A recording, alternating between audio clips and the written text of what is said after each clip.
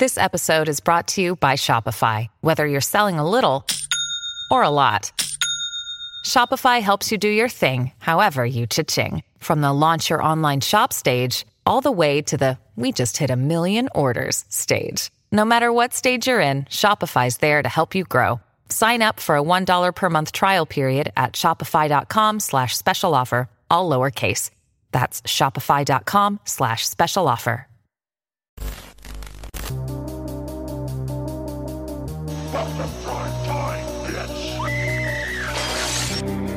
They're coming to get you, Barbara. What an excellent day for an exorcism.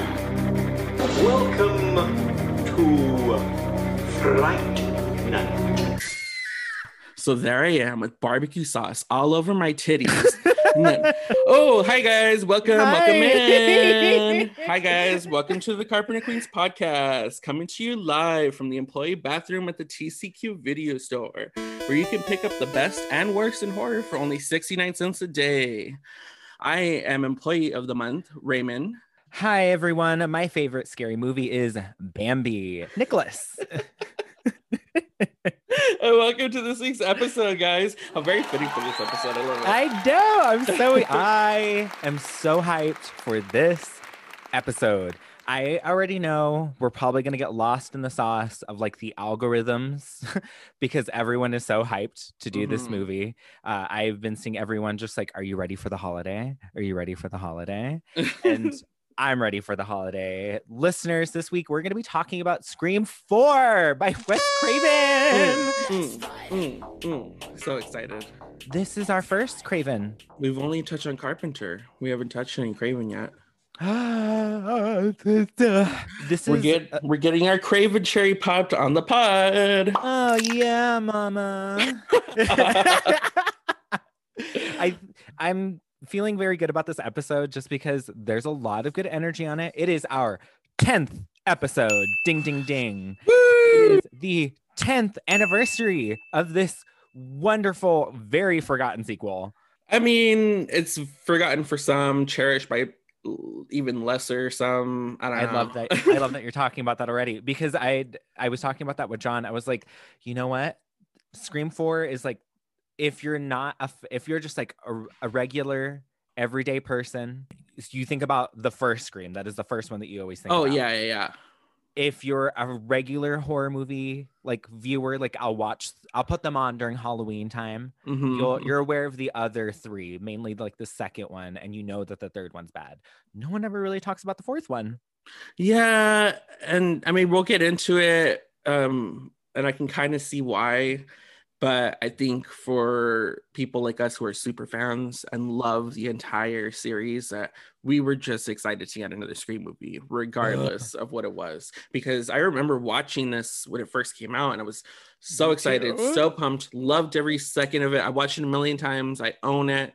But then, like, watching it through this different lens, I could see its faults. And I was like, oh, I can see why this wasn't everybody's cup of tea. Oh, wow. All of the complaints are completely valid about this movie, but we're gonna dive in and talk about. So I feel like I need to state this podcast. Yes, we do critique it within our own lens, but the main point of it is that we talk about movies that we like. We're not gonna sit here and talk about, I don't want to shame any. I don't want to say a movie that somebody's gonna love, but we're not going to sit here and talk about movies that we don't like, because that wouldn't be fun to us, and it would show. Yeah, it absolutely would show. So yeah, we're gonna put this movie through the ringer, but keep in mind we own the entire series on Blu-ray and DVD, sometimes VHS. I actually do have a VHS copy. I fucking told you, bitch. Before we talk about Scream 4, we're going to start with our Slice News update. We have been getting so many trailers this week. It has been very exciting. Another one just dropped this morning. Okay, so we talked about Spiral last week. Spiral from the Book of Saw. It's going to be directed by Darren Lynn Bousman. You saw it. What are your first feelings about it? I'm still not excited for it. This trailer did not change my opinion. I will probably watch it once they can stream it or rent it, whatever. But I'm so done with the Saw series, in all honesty. Aw, Like it man. got so bad after part 3. So bad after part 3. It really did. And then I don't feel like we need another chapter in the Saw franchise. And that's just my opinion. I'm sure people love this shit. It's just not. I mean, I like the first 3. That's all I'm gonna say. Do I look upset too? Well, we know how Raymond feels today. Bitch, I came to. I'm gonna let my opinions be known. I ain't come to play. I came to slay. Hey. You're right. Yeah, for sure. No, for sure.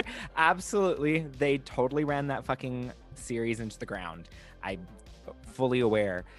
You're not even just like the slight bit interested to like, I am. I would be lying if I said that I wasn't. No. Okay. Hear my case. Hear my case here. Okay. Hear my case. This is Hold Judge on. Sound effects of a gavel. I Order also in the just court. All right. So, my client here, Spiral from the Book of Saw. Mm-hmm. We have 2 big actors that I feel like could bring something interesting to a very dead franchise. We've got Samuel L. Jackson and Chris Rock.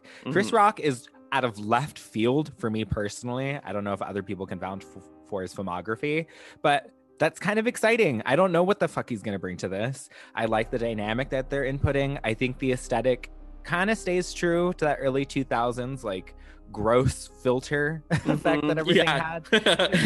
Almost like they shot it like on, like 16 millimeter they found from the 70s that was in an old vault. And then the exposure up to as high as they can possibly get it. Yeah. So it feels like they're following it and trying to do their own thing. I don't know. I know I'm not going to theaters to go see this, but I'm definitely going to, peek my head around and be like, oh, what's this? What's this girl doing today? So I'm apprehensively going in with a very low set of expectation. That was the worst case ever. You would have not won that case before. I'm not convinced. I'm sure the audience is not convinced. Let us know, please. Are you all convinced with that weak ass fucking that did not sell me shit. All you did was mention who was in it. And the soundtrack looks like it might be interesting. Oh, fuck off. They're probably just gonna rip off of the original soundtrack from part 1. I hope not. I hope they really try if you're gonna do something with it, do something with it. Elevate it. Do something about it. Exactly. And for me, I did not get that from the trailer. I don't feel like they're bringing anything new. I don't feel like they're elevating the story whatsoever. But hey, it's still very early in the stage, and they could very much change my mind. I've bitten my tongue out quite a few times on other movies that I said I wasn't gonna like, and I ended up liking. So, very true. Prove me wrong, bitch. Prove me wrong. But until then, I will drag you.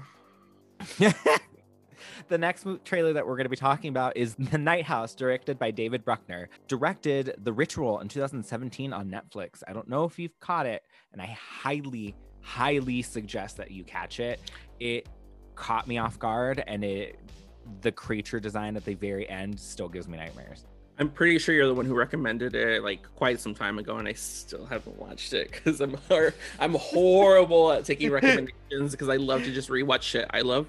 Sure. But I'm really excited for this, so I will definitely now go back and not rewatch, but watch his past filmography, because this trailer for The Night House looks intense. It looks like a psychedelic trip. I love like a good psychological thriller kind of horror movie, so I'm all in already. Is it giving you What Lies Beneath but scarier? It's giving me like What Lies Beneath mixed with shrooms, like the actual movie shrooms, but also taking shrooms.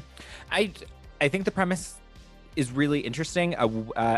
Quick synopsis: a widow begins to discover her recently deceased husband's disturbing secrets, and among those secrets, some strange duplicate mirrored house that he had been building, and crazy stuff ensues. And I'm down for anything. I was listening to Scary Crit, and they had mentioned there are no new ideas, just new perspectives on ideas. And I feel like The Night House is one of those new ones that it's a new perspective that's going to come forward, and I'm excited for a new palette, essentially, is what I'm excited for from a movie. That's a very valid point, that there are no new ideas, just new perspectives, new takes on things, elevating stuff. And that's exactly what we want from the Stupid Spiral series. So Totally, you're totally right. So I'm all here for this. What was it called? Dark House? The Night House. Night House, excuse me. I'm super excited. Roadhouse. Through Patrick Swayze. So no, I'm excited for anything that going to give me a new aesthetic, a new vibe, a new feeling. Please, like, change it up for me. And I can't wait to see what they're going to do forward. I am going in completely blind, and I'm hoping I can continue going as little information as I can get about this. Same. No spoilers. We hate spoilers here on this podcast. That is going to conclude our Slice News update. But this week, we're going to be celebrating and talking about and critiquing and geeking over Scream 4 from 2011, directed by Wes Craven and written by Kevin Williamson. Kinda.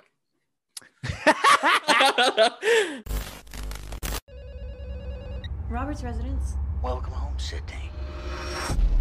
You're a survivor, aren't you, Sydney?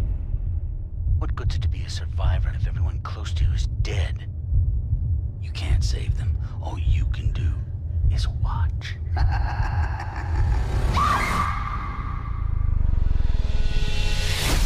Modern audiences have become savvy to the rules of the originals. I mean, there are still rules, but the rules have changed. And the kill's gotta be like way more extreme.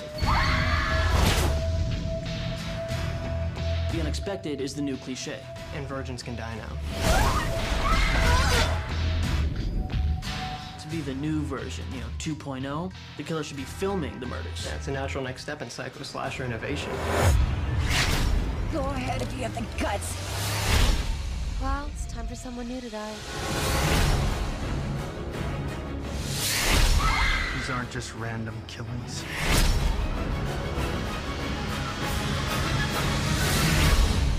There's something really scary about a guy with a knife who just snaps. I hear you like horror movies. It's for you.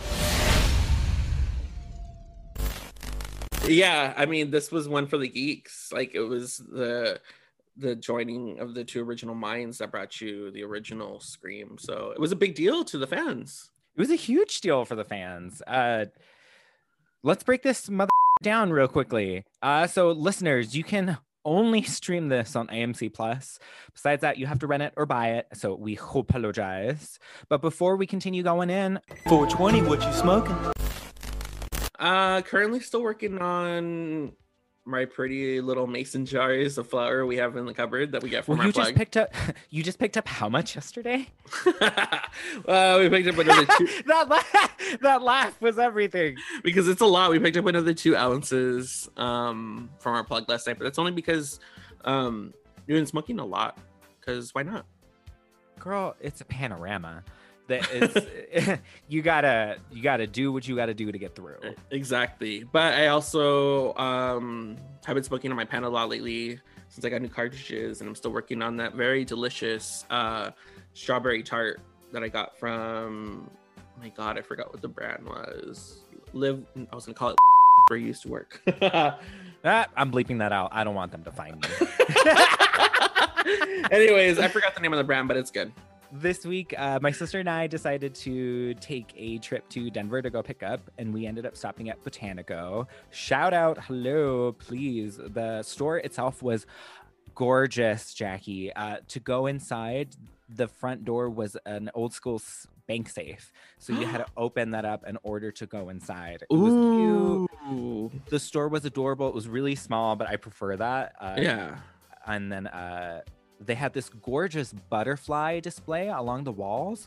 There were like these blue iridescent butterflies that they had just put to flow all along their back wall. It was gorgeous. Yeah, I had a great time. We love a shop with aesthetic. Oh my God, I'm queer. So a queer stoner. So you're telling me I can shop at a cute, aesthetically pleasing, and get my marijuana at honestly not too bad prices. I was worried because they're a little bit more expensive than what I'm used to paying for. But this week I smoked their cookies strain. It's a hybrid. Delicioso, to say the least. It's a sativa hybrid, and it tastes like fresh fruit is the best way you can describe it. Ooh, so it tasted like fresh, good. like refreshing, like zesty almost. Yes. It kind of reminds me of like, you know, when you're parched and dehydrated and you take a sip of like ice cold lemonade.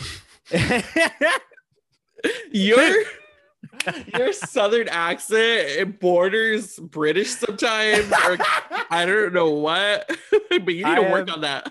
This is why I didn't become an actor. You oh, That's it's so why. bloomin' odd to stay away. It's my Cockney. That's fucking awful. It sounds like a mashup of Valley meets Australian meets Scottish. Moving on from Nick's tarnished brand. What a wonderful segue. Let's get into the breakdown. First things first, I'm the realist.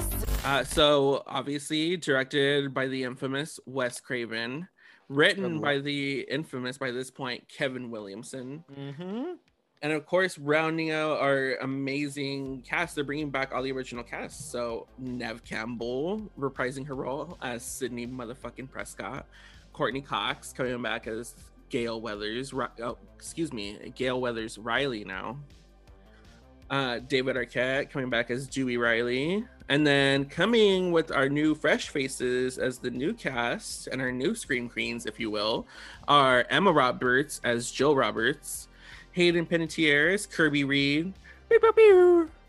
Yes, our huge shout out. We'll get into that. I'm so excited. Rory Culkin as Charlie Walker, Nico Tortorella as Trevor Sheldon, Alison Brie as Rebecca Walters, Marley Shelton as Deputy Judy Hicks, and Roger Jackson reprising his role as Ghostface, aka The Voice. And on top of this, honestly, super stellar cast, we have special appearances or cameos by Lucy Hale, Shanine Grimes-Beach, Anna Paquin, Kristen Bell, Nancy O'Deal, Anthony Anderson, and Adam Brody. We also did technically get a cameo from Wes Craven, but that scene, unfortunately, was deleted from the theatrical cut. I was about to say, I don't remember that. Yeah, and this is Wes Craven's last film before he passed in 2015. Rest in peace, Wes Craven. Yeah. One of the greats. But this is a huge deal because if you were gonna make another Scream movie, you can't, you have to bring back the original cast. You can't disregard the original movies. It would be irrelevant, especially since Scream is so reliant on this trio of actors and these two honchos of directing and writing. It still is, I want to say, one of the only film franchises to include the same director and same core of actors to come back for every single film. Of course, unfortunately, Wes Craven will not be with us for Scream 5. Yeah. I'm apprehensive but curious to see how that's going to play out. I am too. I have this support for the directors that are coming through for Scream 5. I think from what they've done so far, I enjoy their filmography. So I think we're in pretty good hands so far, but we'll know once we get that trailer. But I know I feel like the current, writers, directors, and all the crew for Scream 5 know they have huge shoes to fill. So hopefully they're moving with caution. Shoot, they better. They have a whole horror community with knives, all glaring and sharpen them up, ready to go at a moment's notice. Bitch, we will go in. I will go off. I will go off. Off. It's over. It's over. Honey, you've got a big storm coming. Reviews. IMDb gave this film a 6.1 out of 10. Metacritic gave it a 52 out of 100. AV Club gave it a passing grade of C. Jesus. Rotten Tomatoes, tomato meter score of 60% with an audience score of 55. So we have one of those rare moments where it's lesser than. It ended up making a $97.1 million at the box office against, I believe, a $40 million budget. Wow. So it did make back, but I'm sure it wasn't enough to continue on the new trilogy. Yeah, well, not yet, apparently. Oh, I know. This film was released on April 11th, 2001, technically at the Chinese Theater in Hollywood, but its wide release, which is what we're celebrating, April 15th of 2011. So happy 10 years. Hooray! We did it, Joe. How exciting. It's so funny that all of our pods have been aligned with that. So yay, it's continuing the trend. Taglines for this movie. There weren't really many. Nope, just one. And the one that they do have is actually really good, I think. Mm-hmm. So the tagline is New decade, new rules. Simple, to the point. So the last time that we got a Scream was 11 years ago. It was meant to be originally released in 2010, but we'll get to why that didn't happen in a little bit. But released in April. Do you remember where you were? What happened? Mm-hmm. I talk about the hype around this. Yeah, well, I mean, obviously, as a huge Scream fan, I was excited for this. At the time, funny enough, I was in film school. I was like in the heart of it. I bet you were so excited. Bitch, I was ecstatic, especially because I was going to school in Hollywood. We were so close to this theater, and I remember, like, obviously, it was a hot commodity at the time, so I couldn't get any tickets for the opening, but. One of my friends and one of my classmates from school actually got tickets to the premiere. Like he went to Chinese theater and saw it. My friends in film school were always good about getting shit to premieres. When we were in school, we used to always go to those like free film screenings where they like just want your opinion on shit. So we got to see movies for free that hadn't come out yet. We used to do such good shit when we were in film school. But yeah, that's where I was. I remember I was in film school and I was super excited for it. This film I always associate with my high school experience because this came out a month before I graduated. So I was so fucking excited for this movie because by then I was really getting into horror, really getting down on, your classics and then diving into. I feel like when you're a horror fan, you kind of like cover all your bases to make sure that like what it's about, and then that's when it starts like developing into an obsession essentially. And is when you start diving into like subgenres and what you like and like all those other things. For both of us, you can judge me all you want, and I'm sure it's probably an indication of my taste levels, but I was obsessed with the early 2000 remakes because that's what I had coming out at that time. That's what I grew up on. So to have Scream, which was my favorite film because I believe you showed me for the first time Scream. I used to torture you with it. Yes, you did, because you used to have the ghost face mask. Of course I did. That you used to chase me around the kitchen with because you're an asshole. Yeah. You're welcome, bitch. You're welcome. Now we got a podcast dedicated to it. You got me there, bitch. But I was so hyped. I think the energy around this movie was really ecstatic. Everybody was so ready to see what was going to go on. At least I know I was, and my friends. Yeah, I mean, well, we obviously surround ourselves with people who are like-minded or, enjoy the same things that we do. So, of course, everybody in our immediate circle was excited. Funny enough, the people I went to film school with were not horror geeks at all. I think maybe I went to film school with 2 people that I talked to regularly that liked horror movies, and it was nowhere near as much as I did. But anyways, beside the point, yeah, it was really excited for the horror community because it was bringing back the amazing duo of Wes Craven and Kevin Williamson, plus bringing back the cast, and it was like a whole 10 years later. So it's exciting. It was an exciting time. It was, because at this time period, there's nothing really that sticks out for me, but that's just my recollection of time. That's probably because our memory is just so overfilled with nothing but Scream 4 that whole year. To be honest, you're completely right. So for the film, I remember the cast, when the original 3 were announced, we knew it was going to be good.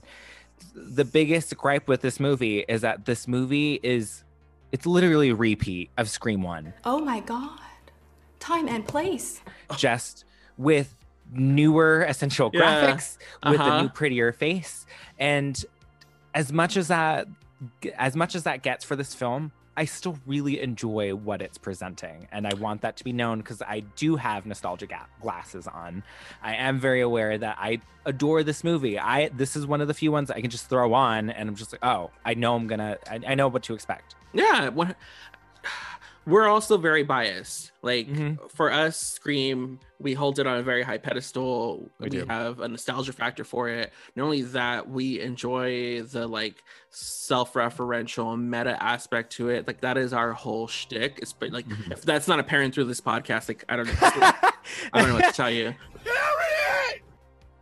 I'm a little high and I forgot where I was going with that point.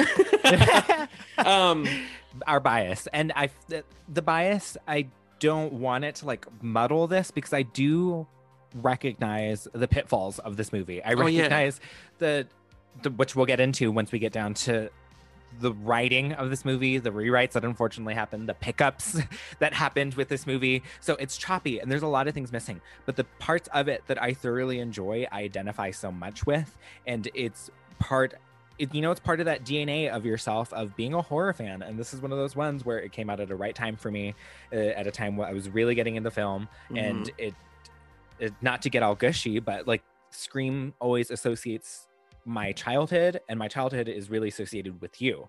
So like I really like Scream because I really like my uncle and he's fun to hang out with. So like I was super excited because I knew this is what we're going to talk about this. We're going to talk about this. So I was very excited. Yeah, so I was really excited to do this episode because there's a lot to talk about. Yeah, there's a lot. Like obviously, like you said, like we hold this movie and this entire series near and dear to our hearts. But like we said, we know it's not without its faults. Like this is by no means a perfect movie, and like you said, this is essentially just a remake of the first one. I realize that now, watching it through a different lens and after seeing it so many times and trying to just dissect it as a film rather than just one of my favorite movies. And I was watching, I was like, wow, this really is just a remake of part one with newer people and some twists and turns. Like they definitely brought some more to the table than just remaking the first one. But a good chunk of it is just a remake of Scream 1. Which is so meta for Scream. Like, I know that's the point. It's the meta point talking about remakes. We're doing the first film in a new way. So I totally see that, and it works for me.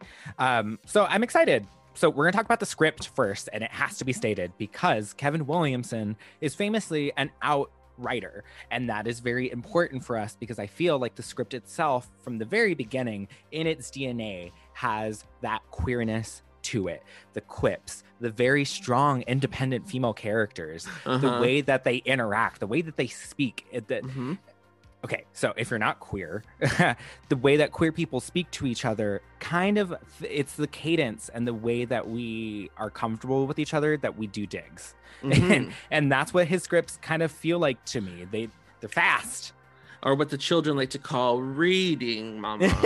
But that's a whole different lesson in itself. But I agree. Like, Kevin Williams' queerness, while it's not very like in your face and apparent in the script and in his work, or at least not this one in particular, it is like you can see it, like you said, those quick quips, those comebacks, these little jokes and side jabs, and then like little wink nudge. It's all very apparent in his script, and that's part of the reason why we love the series so much.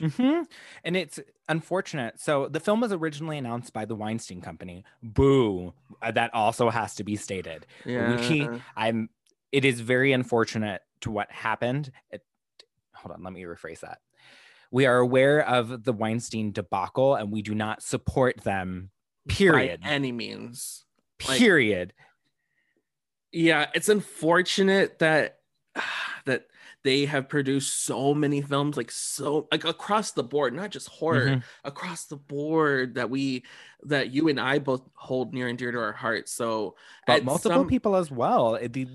So it's very difficult, and we just want to address and be aware of the unfortunate circumstance and what is surrounded by the Weinsteins themselves. So we're going to try and separate the two and just associate what this production is. And they're still fucking shitty, horrible people. Because of them, a lot of the mess ups in this movie happened. Yeah. So we're going to try and separate the art from that garbage person.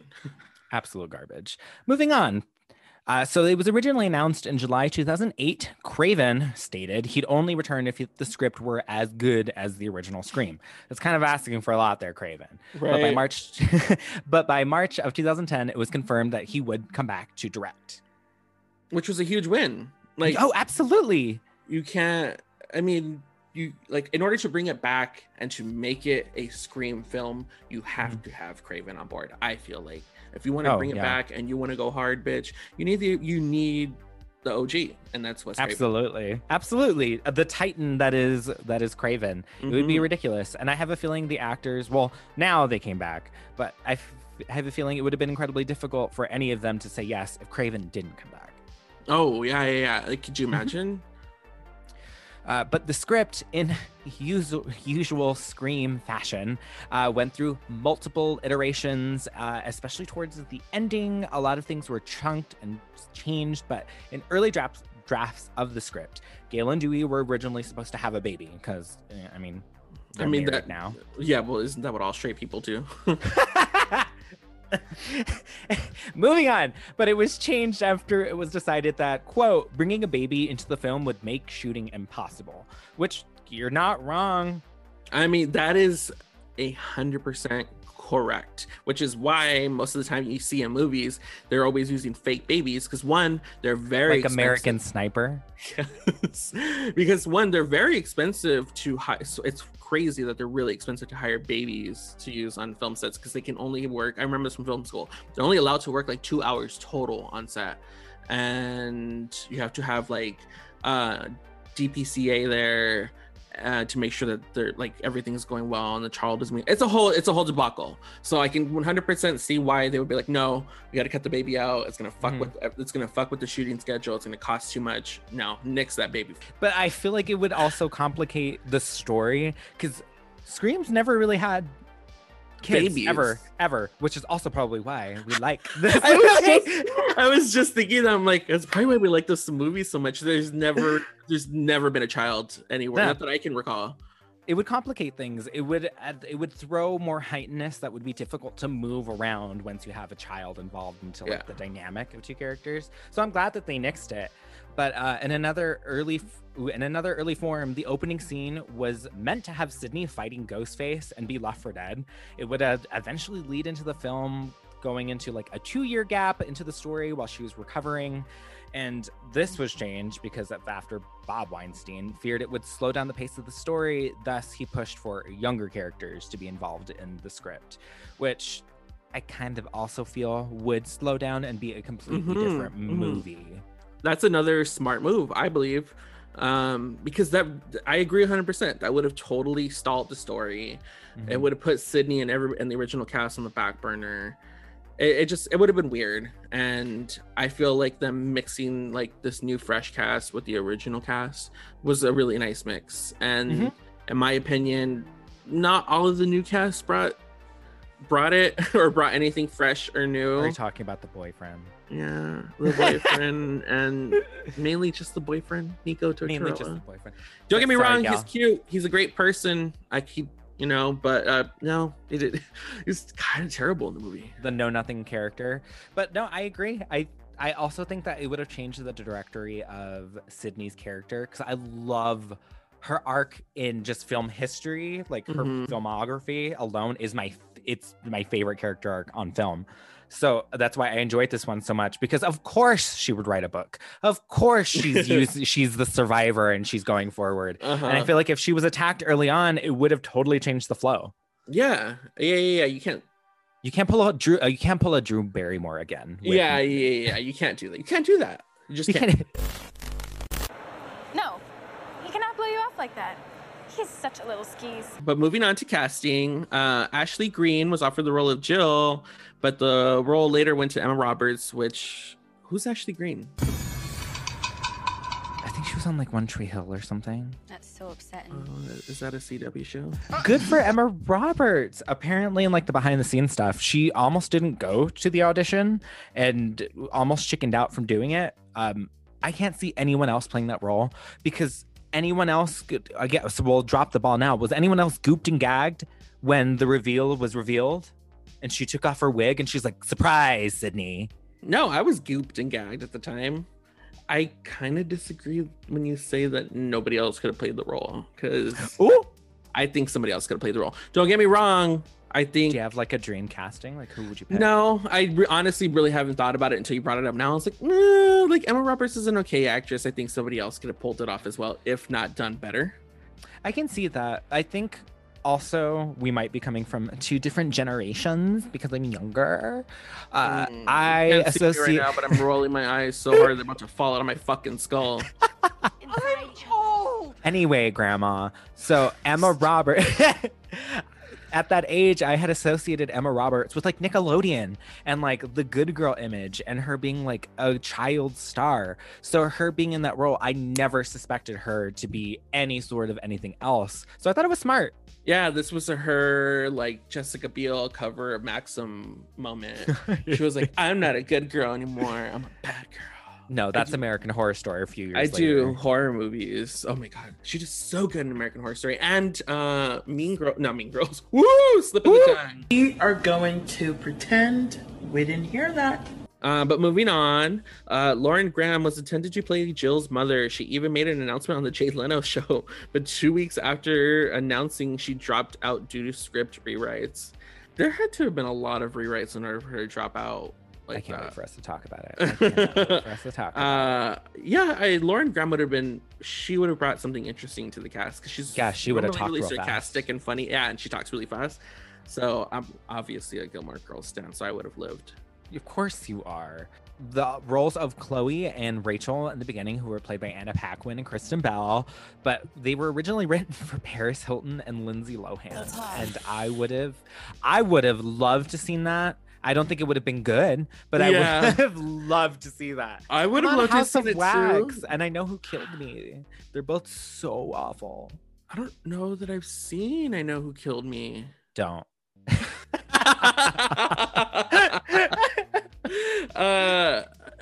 Okay. You realize you wrote Paris Hilton in the notes? Okay, you know what? I smoke before I write these, so how and dare it shows. you call me out on this program? Fuck off. You called me out in the last episode for making me play radio. So anyways, it would have been pretty gag worthy. I'm not gonna lie, to see Paris Hilton and Lindsay Lohan have a knife fight, but you want to really fight? I think Kristen Bell and Anna Paquin, we're gonna go to the baseball field at night and we're gonna have ourselves a good old-fashioned knife fight. Yes. But like I said, like Anna Paquin and Kristen Bell killed it. I loved it. I loved their moment, especially because you don't. What did she say? Because you talk too much. So we're going to talk about the dreaded rewrites, which is, in my opinion, the Achilles heel, the thing that kind of tumbled this story down. Sound effects when you say the dreaded rewrites. So yes, Kevin Williamson did write the original story and the script. However, they had repeated clashes with the Weinsteins, who fucking didn't, apparently, right? Resulting in them once again hiring Aaron Kruger to do rewrites, who famously wrote Scream 3. Why would you bring in one of the writers from Scream 3 to do Scream 4? They were desperate, bitch. They were grasping at straws, apparently. Oh my God. While they were shooting. And it was a hot poo-poo mess if the actresses were dropping out because there were so many rewrites. And it was a poo-poo mess. And it's so funny because all I can think of is Scream 3. Has there been another goddamn rewrite? So yeah, this was a horrible choice. Like, why would you bring a writer who wrote the least favorite from the series to come in on the new series? What? I don't know. Strike one. Strike two. Of course, this annoyed and didn't sit right with Williamson. No, it wouldn't sit right with anyone who was supposed to have their script written. But while all of this was happening, they would hire an additional writer, Paul Harris Boardman, for more rewrites. And that it's shown in the script just because it feels like things were placed here, things were chopped here. We didn't feel to intend to go here. And it's not an overkill by any means, but it feels like it could have been cleaner. 100%. Mm-hmm. It got muddled, and it's just like there's sayings for a reason. Like, there's too many chefs in the kitchen. You can't have 3 writers in there, and they're all gonna want their 2 cents, and they're all gonna want their shit to make into the film. It doesn't work that way. I feel like you could have multiple writers if you all joined in at the same time. Having multiple writers from trying to fix someone else's original story is a different story. Yeah, that's true. That's true. Pixar has like 10 writers per fucking movie, and they still make us cry every single fucking movie. Oh my god, Bing Bong. You're still traumatized from that. Who's your friend who likes to play? Even through all of this, Craven has stated, quote, "Look, there was a bumpy period when things shifted over from Kevin to Aaron, and I signed up to do a script by Kevin, and unfortunately that didn't go all the way through the shooting, but it certainly is Kevin's script and concept and characters and themes," end quote. So it's unfortunate what happens.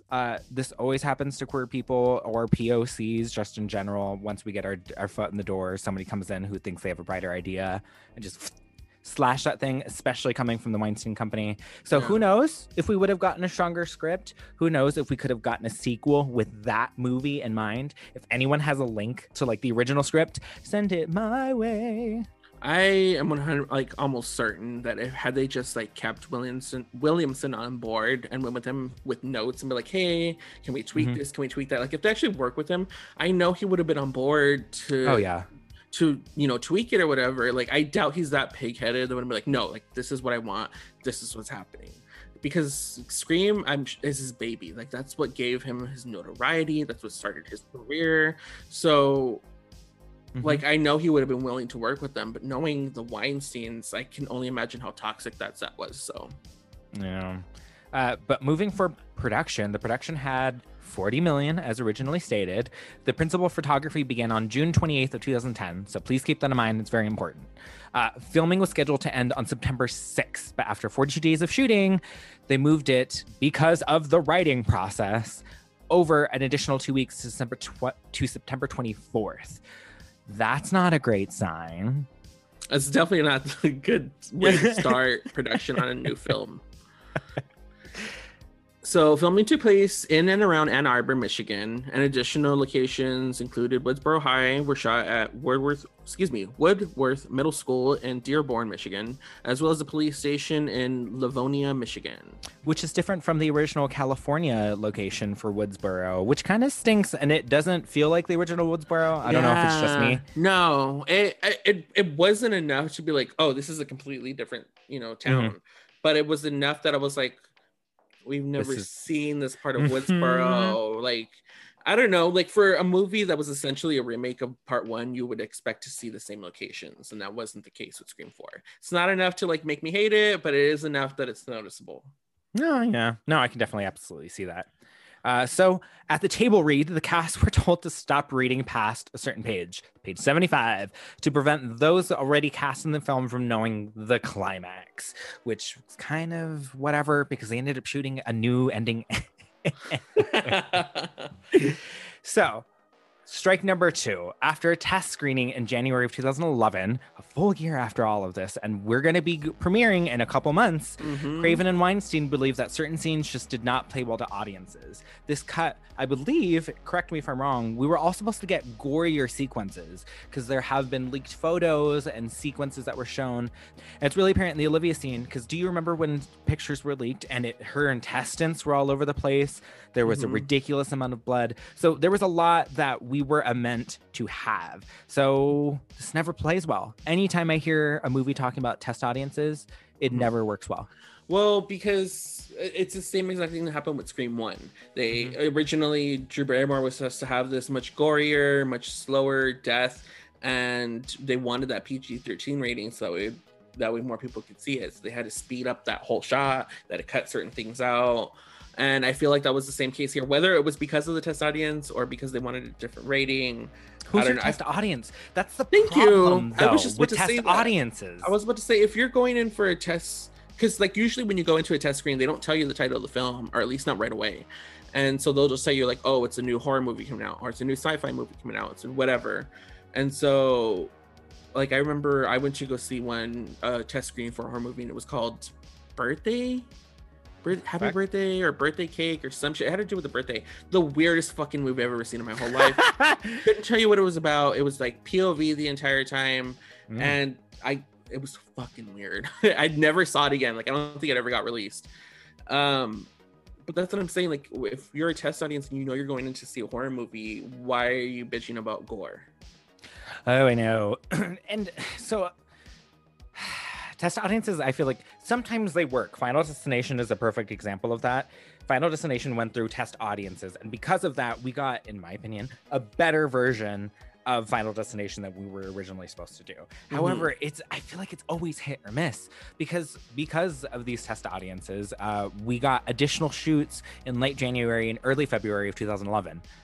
2 months before we're supposed to premiere, having to tack on 4 additional shooting days. This became the new cold opening, as well as Strike 3.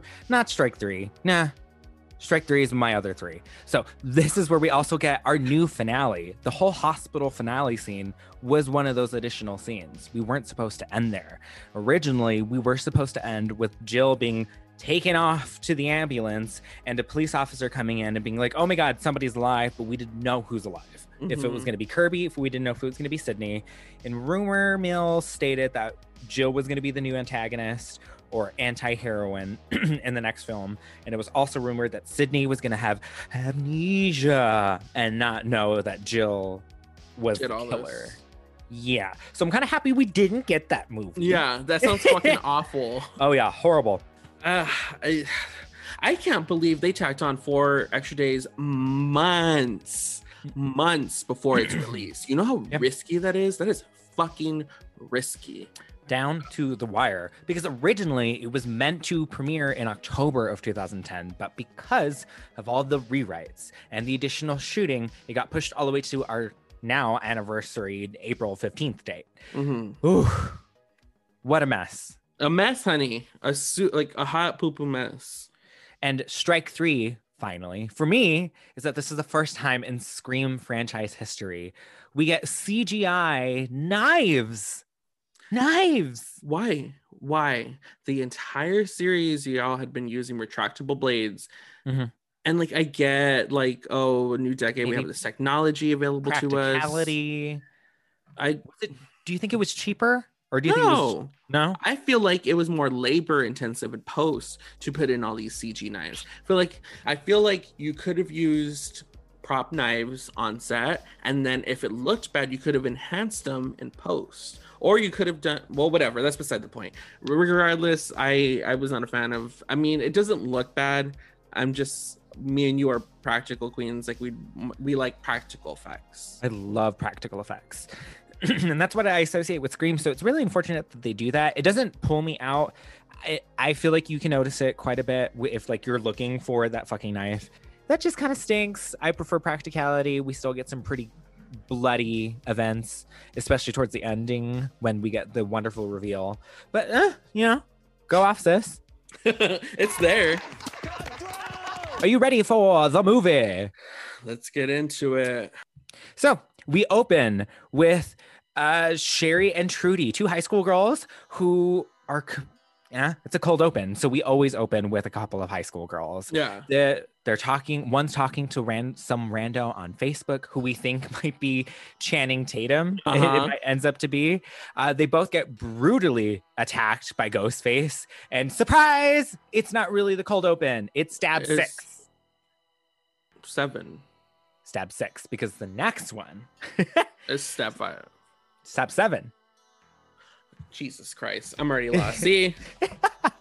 And so these cold opens are so fun. You can tell that they're like, you know what? These fuckers are expecting this crazy ass cold open. So we're going to give them not 1, not 2, but 3 fucking cold opens. So we get Lucy Hale and Shannon Greaves doing Sherry and Trudy. Stab 6, surprise.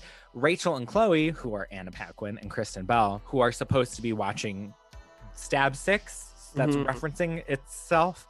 I'm gonna need like a timer every time we have to talk about it's referencing itself.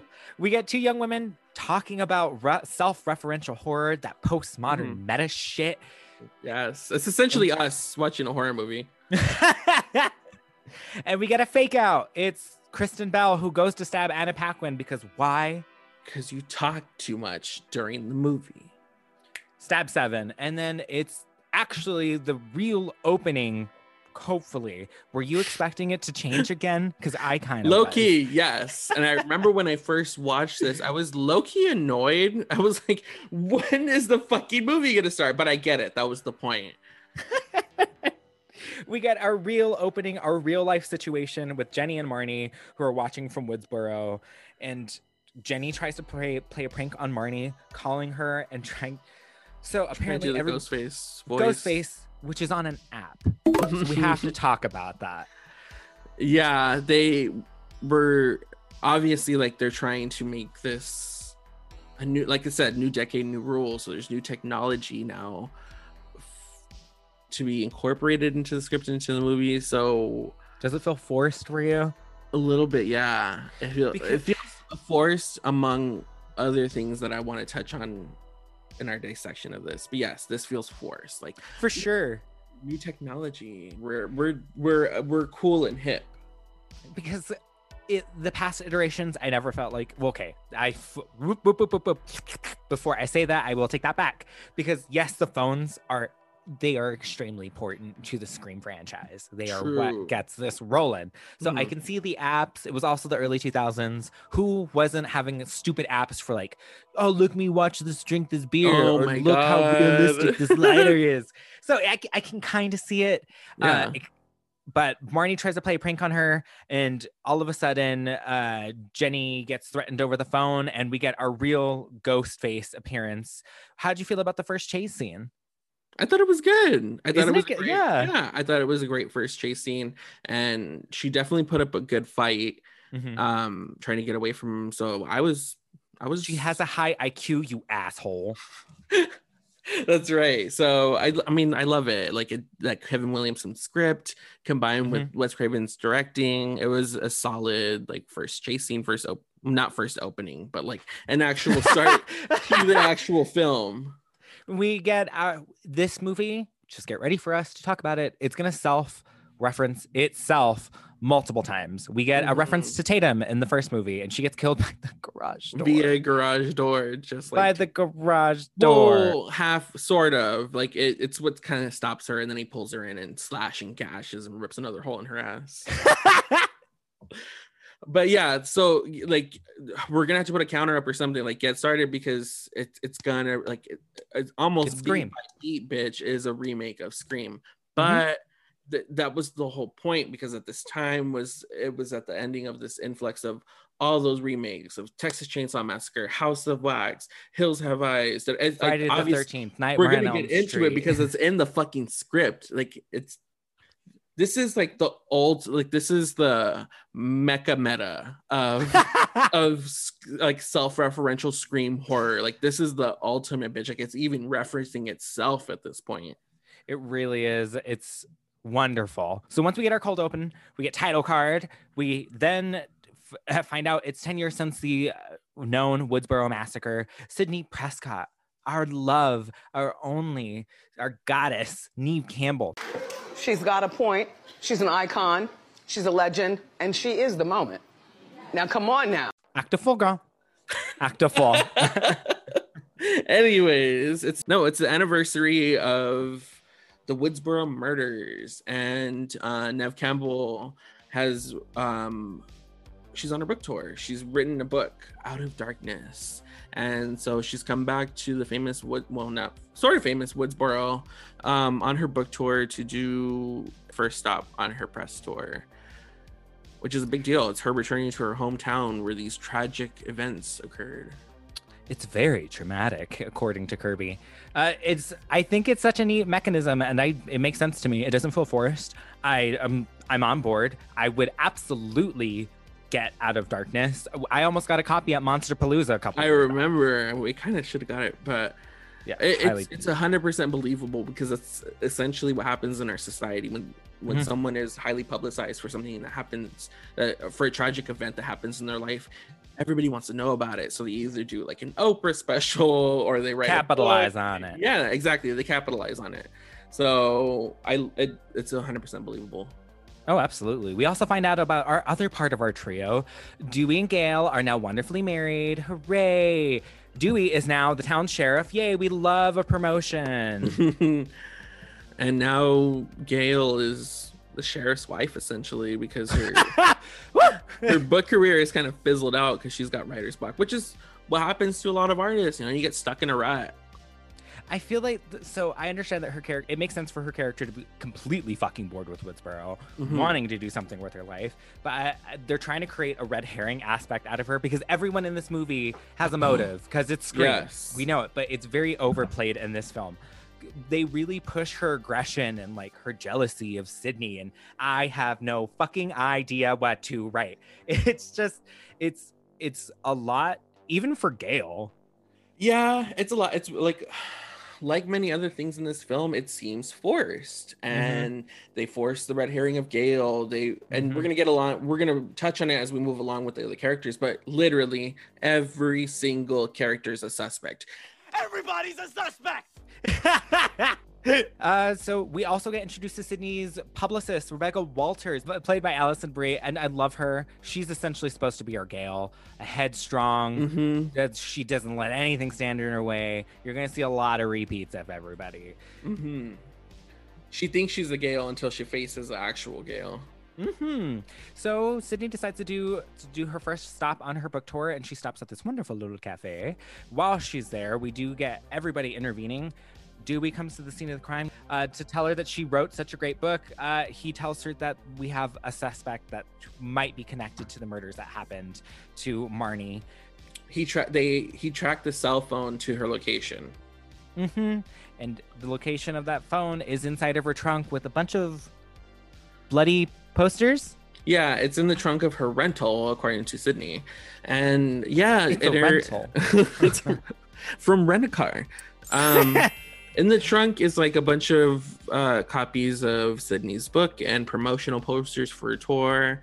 And then there is a ghost face mask, some gloves, a knife, and like a cell phone. Incriminating evidence. Yeah, that felt forced. That didn't. Who put it in her trunk and during the day? Like, and it's a. And did you all just like bring a bucket of blood with you and splatter it all over? Like it just felt a little out of place. I feel like that was one of the rewrites that we got. Oh, absolutely. I feel like we missed a chunk somewhere and they're just like, whatevs. But while this is happening, we get introduced to our new cast of characters. We get Sydney's cousin, Jill Roberts, who is dealing with the betrayal of her ex-boyfriend, Trevor. Trevor's his name. Get out of my house. Who we get introduced to Trevor, and we also get introduced to one of the best characters to come out of this new film is Kirby, played by Hayden Panettiere. Yes, she's essentially the film's Randy. I feel like she's a mix of Tatum and Randy. Yeah, that's true, because she's got like the know-how and knowledge of Randy, but like the sassiness and like effervescence of Tatum. Effervescence. We also got introduced to Olivia, who she's just her neighbor and they're friends. Like that's all. She's the TNA of the movie. Yay! The TNA of the movie. They get creepy phone calls who they think is Trevor, and it's Ghostface asking them the classic, the favorite. What's your favorite scary movie? Bambi. Yeah, so, you know, and this happens early in the morning. Jill gets in the car with Kirby, and they're talking about, Kirby says, Trevor called me last night. Apparently, it's like a thing, and Jill, she doesn't want Olivia to know, so she's getting in the car. As soon as Olivia gets in the car, she's like, so Trevor called me last night. And so, like, obviously, it's so weird because they keep mentioning Trevor and, like, this awful thing that he did, but it's mentioned, like, it's touched on later, like, they explain what happened, but it's nothing really, and it kind of cheated on her. Oh yeah, that's true. I don't know. He's just not a likable character. Period. From the jump, not a character. He's an outline of a character. He's a shell. Are you empty inside? Damn, get for the kill, bitch. Sorry. Well, the girls are all going to school, and they all get the calls. We get another call from Ghostface, and they also discuss. So, have you seen her? The Angel of Death. And I think it's I would absolutely call Sydney the angel of death. I mean, come on. Kirby had a point. It creates perfect tension, and I love that. They're all aware that she's famous, I like her, and she's the reason why I like horror movies, which is probably the worst thing to say to a victim. Yeah, definitely. But it's very telling of how, like, and it's mentioned in the movie how one generation's travesty is another generation's like lore, or like, you know, nobody takes it seriously anymore. Yeah, it's a ghost story. It's like, ooh, this happened in our town, but I was like, bitch, this is a real you know, it's really happened. It's so separated from the event that they're now able to look at it like this was a joke until it actually starts happening. So that's really cool. I really do like that dynamic, and I think it's completely believable. What high schooler is going to give a fuck? Oh, what 100%. high schooler is going to give a fuck? I think about this almost daily because I see so many fucking high schoolers in my store, but I'm just like, I was like, God, was I that obnoxious when I was that young? But I'm almost certain I was, so I try to give these kids a break. So once they get to school, we also get introduced to our other cast of characters, the nerdy ones. Apparently, they, to me, are very, very much Jamie Kennedy from the original. Oh, 100%. They're totally Randy. We get introduced to Charlie Walker, Rory Culkin, and you immediately suspect he's a bad guy just because he looks like a Culkin, and that's so bad. Those all tea, all shade. Those Culkins do have a look. So I was about to say, I'm like, am I wrong though? No, you are not wrong. But yeah, I mean, but like we've said, almost everybody in this fucking movie is a suspect. We also get introduced to Robbie, who's streaming 24/7 of his high school experience, which is just disgusting because that is also the life that we currently live in. Oh yeah, I mean, that's Twitter was like the jumping point for that. Like, this is essentially what kids are going to be doing these days, streaming their whole lives. That's what TikTok is. That's what all this is. Did you hear about that kid on Twitch who broke a world record for continuous streaming of his whole life for I think maybe like a month or two, and he's still going? No, and nobody cares. I was thank you. I was just about to say, like, I don't care. I do not care. But we get introduced to all these characters. They go to high school. Doesn't matter because that's when everything starts converging. Because back at the police station, that's what they're called. At the police station, we also get introduced to our other characters, Deputy Judy Hicks, who's just Dewey, but I love her. I love her character. We also get introduced to Anthony Perkins and Ross Haas, who are just two other body counts, but they're played by wonderful actors for cameos. They're almost like the two deputies from Halloween 5 with the music. Oh my God. Because they're like the comedic relief, essentially. They really are. But yeah, a new cast of characters that we're getting introduced to, and they really push the red herring narrative on Deputy Judy Hicks, like to the point where it's just so blatant and in your face. I'm just like, you know, she's not going to be her because you're pushing it so hard. They do it for everybody. But while at the station, we get more of the dynamics established. We get to know that Gale Weathers cannot stand Judy Hicks because Judy Hicks is trying to get up all in the pants of Dewey. She wants Dewey's dick for sure. Like, she's giving him her lemon bar. She wants to give him her lemon bar. Oh yes, Daddy. So she's all over Dewey's dick. Clearly Gale knows this, so she's not threatened by her. So Gale storms into the police station because she knows that Sydney's there, correct? Yeah. They had to take Sydney down to the police station for questioning. And she's having trouble writing. So what else is she going to do? She's going to do what Gale Weathers does fucking best. She's going to investigate these fucking murders. Because why? She wrote the book on this. Can I lie? Can I fucking lie? So yeah, she heads down to the police station because obviously she's friends with Sydney too, and she's concerned about her well-being. And Dewey tells her not to get involved. Well, I mean, I can kind of see both sides. Dewey is the sheriff now. The girls are fighting. Dewey is the sheriff now. He has a title. He can't play like, you know, devil's advocate here. Yeah, and just let anybody into while he's technically interviewing a victim or a potential suspect or whatever you want to call it. So he has to like kind of draw that line. But I also feel like we're reading way too much into this because the script was garbage. Mama, this is garbage. Right here. So she decides to go rogue since Dewey won't allow her on the investigation, and Judy Hicks is busy giving her lemon bars, and your lemon bars taste like ass. I bet they do taste like ass. She's a fucking psychopath. The girls come into the office and they get interviewed. They're worried that it's probably going to be with them. So they all have to go under police investigation and are probably going to be followed, but it's fine. From there, Sydney decides to stay with Jill and her Aunt Kate, who, in my opinion, underdog for comedic genius in this film. And I can't wait to touch up on her. But while they're there, we get our wonderful scene of Kirby and Jill talking about her and discussing like, oh, I bet she's got so many scars. Nobody asked me about my scars. I love her mom, and it makes sense for Jill to be a psycho too. Yeah, it really does, because clearly her mother has feelings about Sydney's victimhood and notoriety of said victimhood, and clearly she feels left out because she grew up in, you know, an abusive household as well, and she has scars, but nobody asked about her scars because nobody's trying to kill her. Bitch, everybody's got trauma. Everybody's got trauma. Your trauma does not make you any more special than me or Sydney, bitch. Ooh, sit down in the chair, sweetie. We are going to therapy today. Go to therapy, bitch. Jill and Kirby decide to stay over, have a slumber party. You know what? Who cares if there's a murder out there? We're girls. We're fine.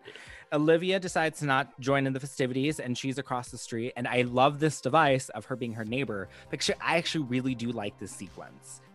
Oh, yeah. It's a great sequence. It's a great kill, in my opinion.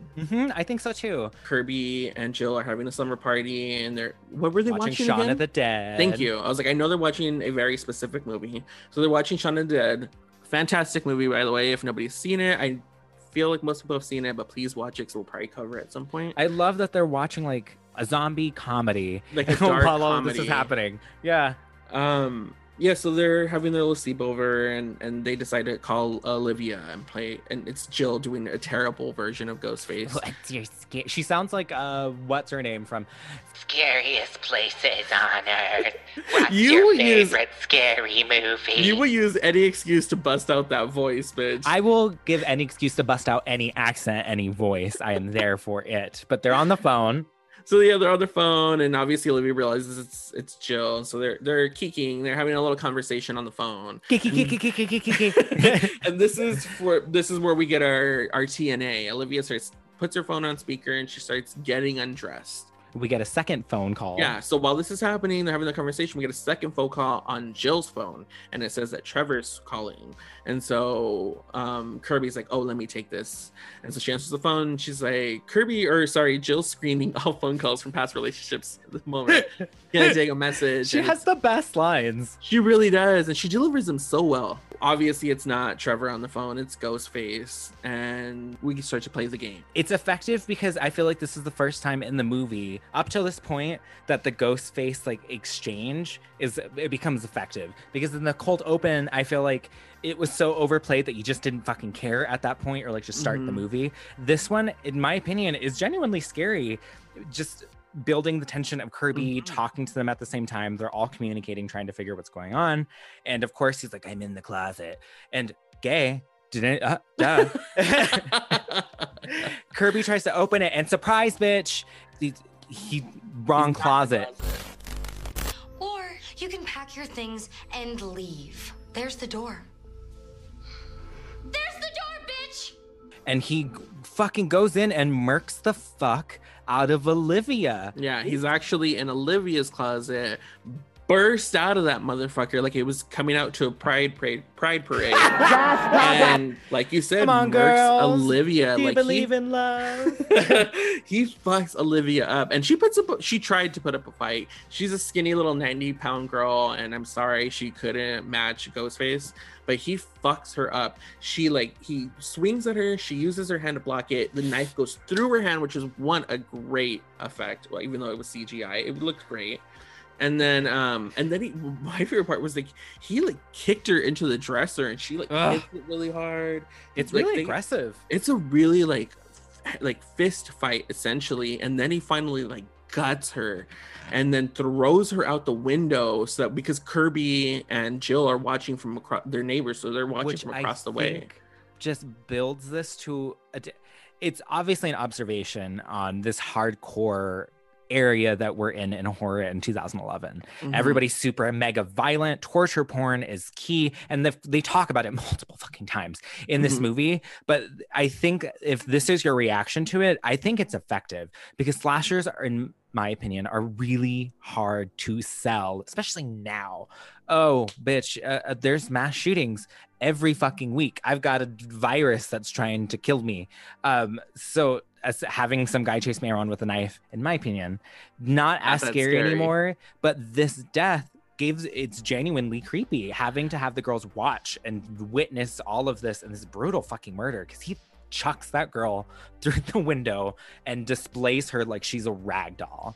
Yeah, because Sydney hears the girl screaming, so she runs upstairs and she goes and sees what's happening, and you get this really great shot of Sydney reacting, and you can tell it brings it back. Yeah, it totally took her back to being the victim again and having to fight for her life. And oh my god, now this fucking like 17-year-old is across the way getting killed, and so she jumps into fight mode. And that's why we love Sid. She's you're a fighter, Sid.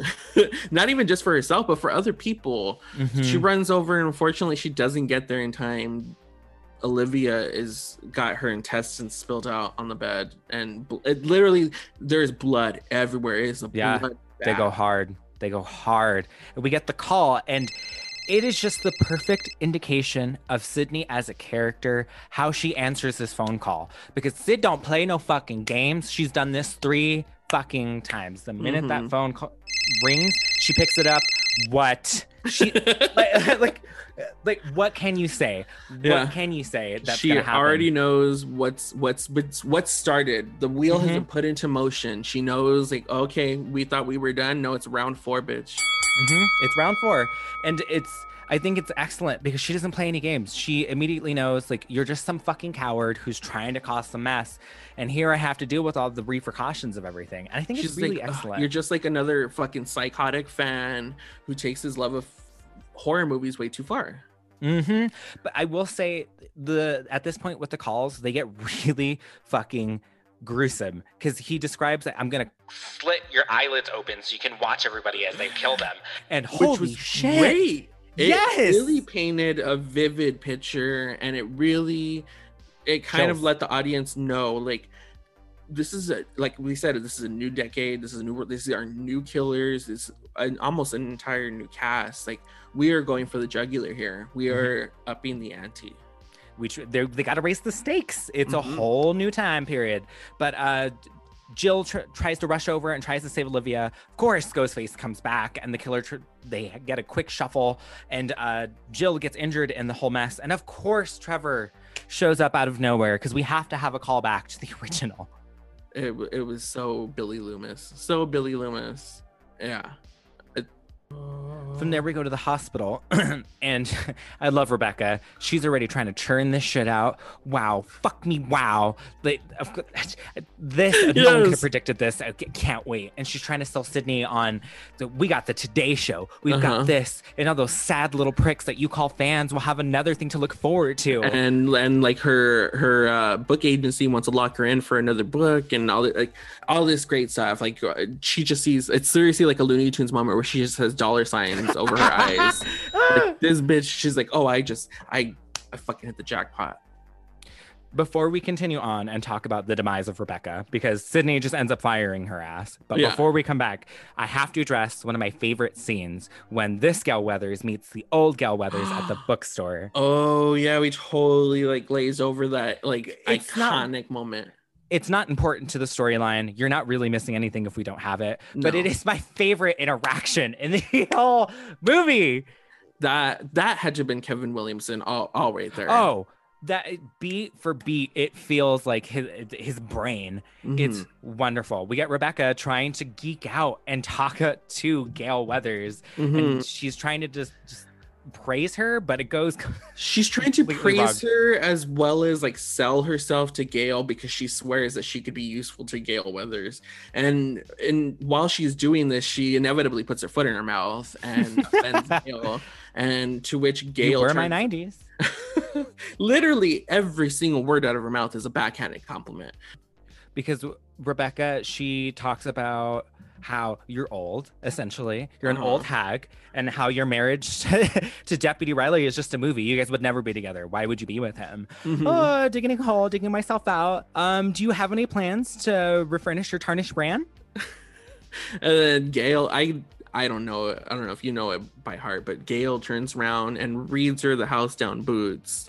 How about rebrand your face with my tarnished brand? And that's when she's like, oh, okay, gotta go. And she turns around and leaves, and Gail's like, yeah, I still got it. I fucking love it. Anytime Gail can bitch someone out, it's a good time for me. I know that you're about 50 pounds overweight, but when I say hurry, please interpret that as move your fat tub of lard ass now! Back to where we were. Sydney fires Rebecca because Rebecca reveals she's never read the fucking book. I was just gonna wait for the movie. Can you imagine, like, your agent, your manager, your representative is not familiar with your work, didn't read your book, probably doesn't even know your life story, only knows what she was able to dig up on Google. That is horrible. And so rightfully so, Sydney, without a beat, fires her, and it's a pretty like satisfying moment in the movie. So Rebecca makes her way out of the hospital since she's leaving, and she's in the elevator and she's talking to herself. She's like, she needs me, she'll come back, she's gonna return me. Fucking psycho. And so she's making her way out, and that's when she gets a phone call, and who's on the other line but Ghostface, but posing as somebody who might want to, you know, do an interview, come in contact with Sydney. And so at this point, Rebecca has this sequence was added in later on because her original sequence apparently ended really quickly with him just running at her and stabbing at her, and she died. So they added in all of this extra sequence to fill it with more fluff. Oh, I'm glad they did, because it's not like the most inventive kill, but I think it was satisfying to see her actually like fear for her life, because she was kind of an insufferable character. Aren't they all, dear? He chases her in the garage, and I don't really find anything memorable out of the chase scene. I thought the chase scene was well choreographed. I thought it was well situated. The biggest gripe from it is that I can't believe the door handle broke on her, and that's what fucking ends her life, and he stabs her in the stomach, because what else does Ghostface do? Yeah. Oh, no, actually, what's memorable for me is that Ghostface throws her from the top of the parking structure, and it lands in the middle of the press conference that's happening from the hospital, because everybody knows that Sidney Prescott was attacked and went to the hospital. That's our next sequence. Because when she's murdered, we cut really quick to a conference going on with Deputy Dewey, whose janitor is your superior. The janitor's still your superior. They're giving a press conference, and here comes Gail Weathers. She knows her shit. Don't you try anything. And she's trying to explain to him, like, is there anything to talk about with these murders? At this time, we're not currently following that. We don't know what's going on. And bam! This is when we get Rebecca falling from like the 7th story of this huge hospital parking structure. She gets thrown by Ghostface from the top of the parking structure, and she lands on one of the news vans. And they didn't make an entrance. Talk about a death drop. Yeah. Yeah, so Rebecca's officially dead. Thank God. I know. After this, we get Gail trying to enlist high school movie fanatics, who are Charlie and Robbie characters, to try to explain the killer, and this. They're really trying to establish new rules, as Scream always does. The first one talked about the rules of a scary movie. Second one talked about the rules of a sequel. And the third one talked about the rules of a trilogy. Of course, we're going to talk about this new factor. And the biggest thing about this, and that's introduced and is never really played through and feels odd. I don't know if this is Kevin Williamson. If this is Kevin Williamson, I guess it's a tongue-in-cheek type thing. But when they have their, what's it called? AV Club. When they have their AV Club and they're talking about these new set of rules, of course, we have to up the body count. Everything has to be more extreme. Everybody's up in the chopping block. It's a remake. Anything is down for it. But one of the new rules is also, if you're gay, you're gonna survive. And I want to talk about that. I felt like, I think you're right. I think it was like a Kevin Williamson tongue-in-cheek moment. I don't think like it was necessarily like a hard and fast rule for reboots or remakes or whatever we were talking about here. Because I feel like it doesn't make sense. It just feels like it's a jab and like backhanded insult compliment to I honestly think it was very much that. I never, in this entire time that I've watched this movie, I've never read more into that whole thing as more than a joke. Okay. No, I can totally see that. I just find it odd coming from a writer who is queer or gay identifying, and to have that as one of the roles, because I feel like if it was a Kevin Williamson line, I feel like it would have been played more referential. Well, I feel like this one just kind of feels like it's added in to make like a joke, like ha ha ha, they might be gay. So it just feels like that weird 2000s gay panic. It's literally like a setup for the joke later with his kill. I literally think that's all it is. And it doesn't pay off. It doesn't. And I don't know, maybe it was just one of the jokes that Kevin Williamson thought to throw in that didn't really work out in the end. Guess. But from here, Charlie deduces that the killer will obviously be making his appearance at this wonderful stabathon that these fucking rad-ass Ivy Club and high schoolers do every year. I would love to go to a stabathon. I really hope that, like, once we get this whole COVID situation cleared up, I really hope that there's a super fan out there that makes this possible, because this would be amazing to go to. I feel like this would essentially be like a Scream convention, because it would be nothing but Scream super fans that would go. And so I would 100% be down for this.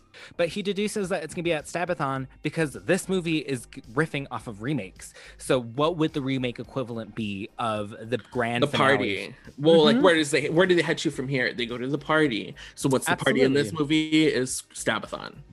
And fuck this police force, Dewey. You're kind of awful, because this party, it's gonna happen that night. And for some reason, Charlie's not wanting to tell Gail or Sid where everything's at. And I love it because she calls it a circle jerk. Tell me, where's this circle jerk going to take place? That's what good pussy sounds like. And they try to continue it, and it just... They were like, it's like an exclusive thing only, and invites only.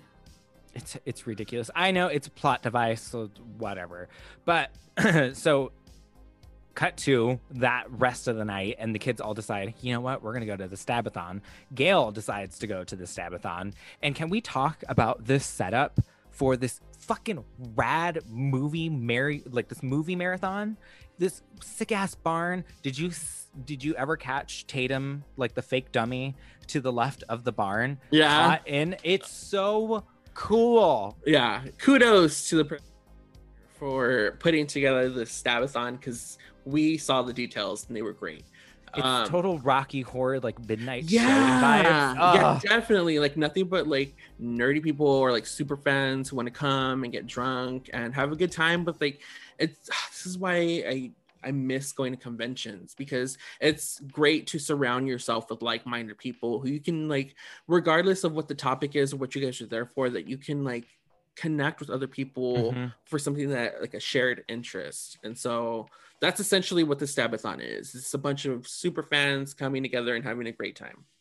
Which is, I feel like it's morbid to have this Stabathon in Woodsboro. Like, that's some fucked up shit. But I can see why they also want it secret. Especially because in the movie, this is based on, well, essentially the first two movies are based on the actual events in the movie of Woodsboro. So it's kind of fucked up that there's like this weird cult following. But I mean, in society, there's always been some weird sick following, like whether it's for serial killers or whatever. Like somebody was always willing to follow something that's generally frowned upon. These people are sick. These are sick people. I mean, people consider us sick people because we love horror movies. Well, while here, Gail decides to try to do some more investigative journalism and setting up cameras everywhere, because it's the new century. We gotta have cameras everywhere. And while she's documenting, she catches some shit, and we get a fight scene between Ghostface and her in the barn, and we get a fake out of her getting stabbed. And you knew that I was hoping that they would kill one of the main characters, to be quite honest. You need that elevation. And you know they're not gonna kill Gail. They don't have the balls to do it. I hope they kill somebody in the new one. Talking to you, directors. Might be Sydney. Sydney's next on the chopping block. Someone's got to die.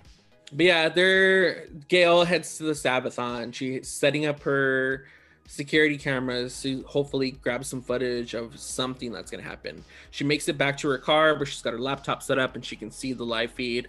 And while she's watching the live feed, a real Ghostface is there among the many other people who are just dressed as Ghostface, and he's turning around all her cameras. So she's like, what the fuck? She calls Dewey, you need to get down here. The real Ghostface is here. Doesn't really believe her. She hangs up on him. He decides to believe her, turns around, makes his way to Stabathon while she goes in to go check on her cameras. And when she does, she realizes that Ghostface has set up his own cameras. And so she's like, what the fuck? And then in comes Ghostface. They have their epic showdown where she gets stabbed, you said? Stabbed in the shoulder. Mm-hmm. She gets stabbed in the shoulder, and then Dewey busts in. He shoots at Ghostface. This is what breaks up the whole party. And then from there, we make our way to the hospital. Jill's house. Oh, yeah. Sorry. We cut to Jill's house. Well, Gale goes to the hospital, but in the movie, we cut to Jill's house. Because this movie loves to self-reference itself. This is the party scene where Gale's MO is a spy cam. Gale loves a spy cam. Let me put it in the party where the VCR is at. Let me put it in my purse. She loves it anytime, anywhere. This girl has a ridiculous amount of stuff. She was so ahead of the trend. She's such a trendsetter because everybody has security cameras now. But back at Jill's house, Sydney discovers that the two cops that were sent there to guard the house are doing a terrible job. Because while she's there, I need to interject. Interject to myself. Why did Jill's mom go shopping at 10 p.m. at night? Because this film is just like we said, they want to set everyone up to be a suspect or a red herring. So for whatever reason, it's not really uncommon if you're a working mom or whatever to go shopping at night. Yeah. But the fact that this, from what I gather, is a stay-at-home mom, there's no excuse, especially with murders going on in town. There's no excuse. There's no excuse for her to be shopping at night. Well, that's why she dies, because she's stupid. It's true. But they try to... Sid immediately knows Ghostface is going to be here. Ghostface is going to be here because the cops aren't there. She starts deducing that something's wrong. And of course, Jill's mom decides to say, I'll be right back. Everybody knows you're not supposed to say that. I'll be right back. Cool. And she gets stabbed in the back through her mail slot when she's guarding herself up against the door. It's pretty lame. It is. It's almost laughable. Very. Because Ghostface is chasing them around the house. They're like, oh, did you lock the front door? Of course, dumb bitch did not lock the front door. No. Never mind that a murder occurred across the way. Yeah, so she didn't lock the door. They ran to the front door. Ghostface was already about to come in when they slammed the door shut. And what's the aunt's name? Jill's mom. I just call her Jill's mom. Okay, Jill's mom is trying not Lauren Graham. She's trying to make sure the door is closed from the bottom, and then that's when Ghostface decides to use the mail slot and sticks the knife in. And I feel like that would have been the first thing I would have thought about. It was kind of a weak kill. It's probably the lamest kill of the movie. It was a very weak kill. And while all that's happening, not while it's happening, it's technically before. Whoops. We get murders of Adam Brody, who gets rushed up behind Ghostface when he goes to check up on Anthony Perkins. He gets stabbed in the back because that's what Ghostface knows how to do. And we get a pretty memorable kill from Anthony Anderson. He gets stabbed in the head, which was apparently not copied. Craven was really inspired by a documentary that talked about an actual incident occurred, which was crazy to me because I didn't know that upon first watching the movie. I when I first saw Anthony Anderson's kill, I was like, this is weird. I didn't enjoy it. It was funny, they tried to make it funny with him cracking a joke, and it was just, for me, felt out of place in the movie. And it wasn't until doing research for today's episode that I realized Wes Craven based it on something that actually happened. And I was like, what? Somebody got stabbed in the forehead and then still was alive and fighting for their life until the end. It's crazy that this really happened, and it's sad, but at the same time, it takes you out of it for a second. Yes, it's so out there that it really does. It takes you out of the movie for a second. And I don't know if that's due to Anthony Anderson's acting in that moment, and we get that. I think it's a great line, fuck Bruce Willis, and then he dies, but it does feel out of place. It doesn't feel like it's been within the Ghostface, been within the Scream universe. So I can see why on further watches I enjoy it. I think it's fine, but on an initial first watch I can see why it's this doesn't feel right. it was jarring for me when I first watched it, and quite honestly, like the first couple times, like it's there now. Like I still don't really, it doesn't, knowing this fact now doesn't make me appreciate the kill anymore. But I'm just like, oh, okay, that's interesting that really happened. I love that for you. Sydney deduces that Jill's no longer there. She's probably hanging out with Kirby, and she sees it on her laptop that she's headed to the Stabathon. And once Officer Hicks gets there, because plot device, Sydney then drives to Kirby's house to try and figure everything out. And surprise, this is going to be our grand finale. So we're going to Kirby's house. They all head here after the Stabathon. So the Stabathon broke up because Gale ruined it all by getting stabbed. Boo! So they had to Boomer. So they head to Kirby's house because Charlie's like, nobody's gonna ruin my Stabathon. We need to continue this. So he pops in like whatever stab movie they had left off on. And this is where we start setting it up for the finale. So Kirby's there, Charlie's there, Jill's there, and surprise, Trevor makes a surprise appearance, and Kirby is very bothered by this. She was like, "What are you doing here?" And he's like, "Well, Jill texted me. You told me to come over here and meet you guys." And Jill's like, "What? I didn't text you. Like, I don't even know where my phone is. Where's my phone?" She does some very shitty acting here, in all honesty. Like, I don't believe her for 1 second that she didn't text him. That is some bullshit, mama. I would 100% believe that you would text him, because that sounds toxic as hell. You're so stupid.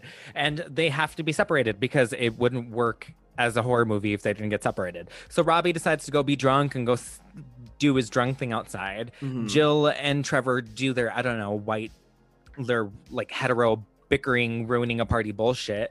And Kirby and Charlie try to get like super cute. And of course, Trevor fucking interrupts. But while that's happening, Robbie is live streaming while he's drunk, right? Mm-hmm.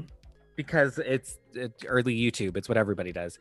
And while he's streaming, he gets murdered by Ghostface, but we get the setup for that stupid gay line. Yeah. And I never saw it as a joke. That's why I find it so interesting that you see it as like a punchline. Uh-huh. I see it as like weird and stupid, because before he gets murdered, he tries to tell Ghostface, wait, I'm gay. You can't kill me. I'm gay. And of course, Ghostface murders him. But I feel like Ghostface pauses for a second, and then he's like, if it helps. And then Ghostface is like, nah, and he stabs him anyways. So that's why I always felt like it was a joke, because he says like, no, I'm gay, because clearly he's not gay. He's just saying that he's gay so that way Ghostface will spare him, because apparently that's the new rule. Gay people don't die. Spoiler alert, they do. It doesn't stop you guys from hurting us in real life anyway. Woo! Boom, and there we go. She popped off. So I always saw it as a joke. I never saw it as like a new rule, or it just doesn't pay off, and it feels gross. It's my biggest gripe with this movie. It just like, it feels like stupid. It feels homophobic, and it just feels like, why? Like, it's so unnecessary. No, it's totally fair. It doesn't belong, and it doesn't land. Like, the setup was not worth the payoff. It wasn't. It really wasn't. Robbie's dead, so it doesn't fucking matter. Sydney arrives at the house to leave with Jill, and then they're both chased by Ghostface. Oh, never saw that one coming. Sydney evades the killer. She does that wonderful fake out. She's super quick. Sid knows immediately what to do. She's like, nah, I've done this game. She tries to call Dewey to come on over, and as Sydney tries to find Jill, Jill goes off, and then Sydney finally finds Kirby, and then they try and barricade themselves in the basement, and we get one of my favorite sequences in the whole movie. Hayden Panettiere is like my star winner for this whole movie. Yeah, this is the scene that was played in the trailer, which the trailer was amazing as well. So good. But yeah, this is the infamous scene where they're on the phone with Ghostface, and it's essentially like harkening back to part 1, where, you know, they're playing a game and he's questioning Kirby's knowledge on horror, because if you haven't gathered, Kirby is the know-all for horror and horror history in this movie. So cool. So he starts distracting him. Yeah, she's trying to distract him while Sydney tries to find Jill. Thank you. And so she doesn't even let him finish the question. He goes, name the famous remake. What? I was going to give you the question. So he's questioning her, he gives her, I love it. I love this interaction. Hayden Panettiere does so well, because I think Craven is so smart, because even to this day, no one has seen the actor who does the voice for Ghostface. And every time they film, they're actually on the phone. And I feel his voice still gives me chills. I don't care how many times I've seen this movie. There's parts in the movie that genuinely give me chills, and he still does a fantastic fucking job. Mm-hmm. But during the sequence, he does grill her, and he starts to ask her,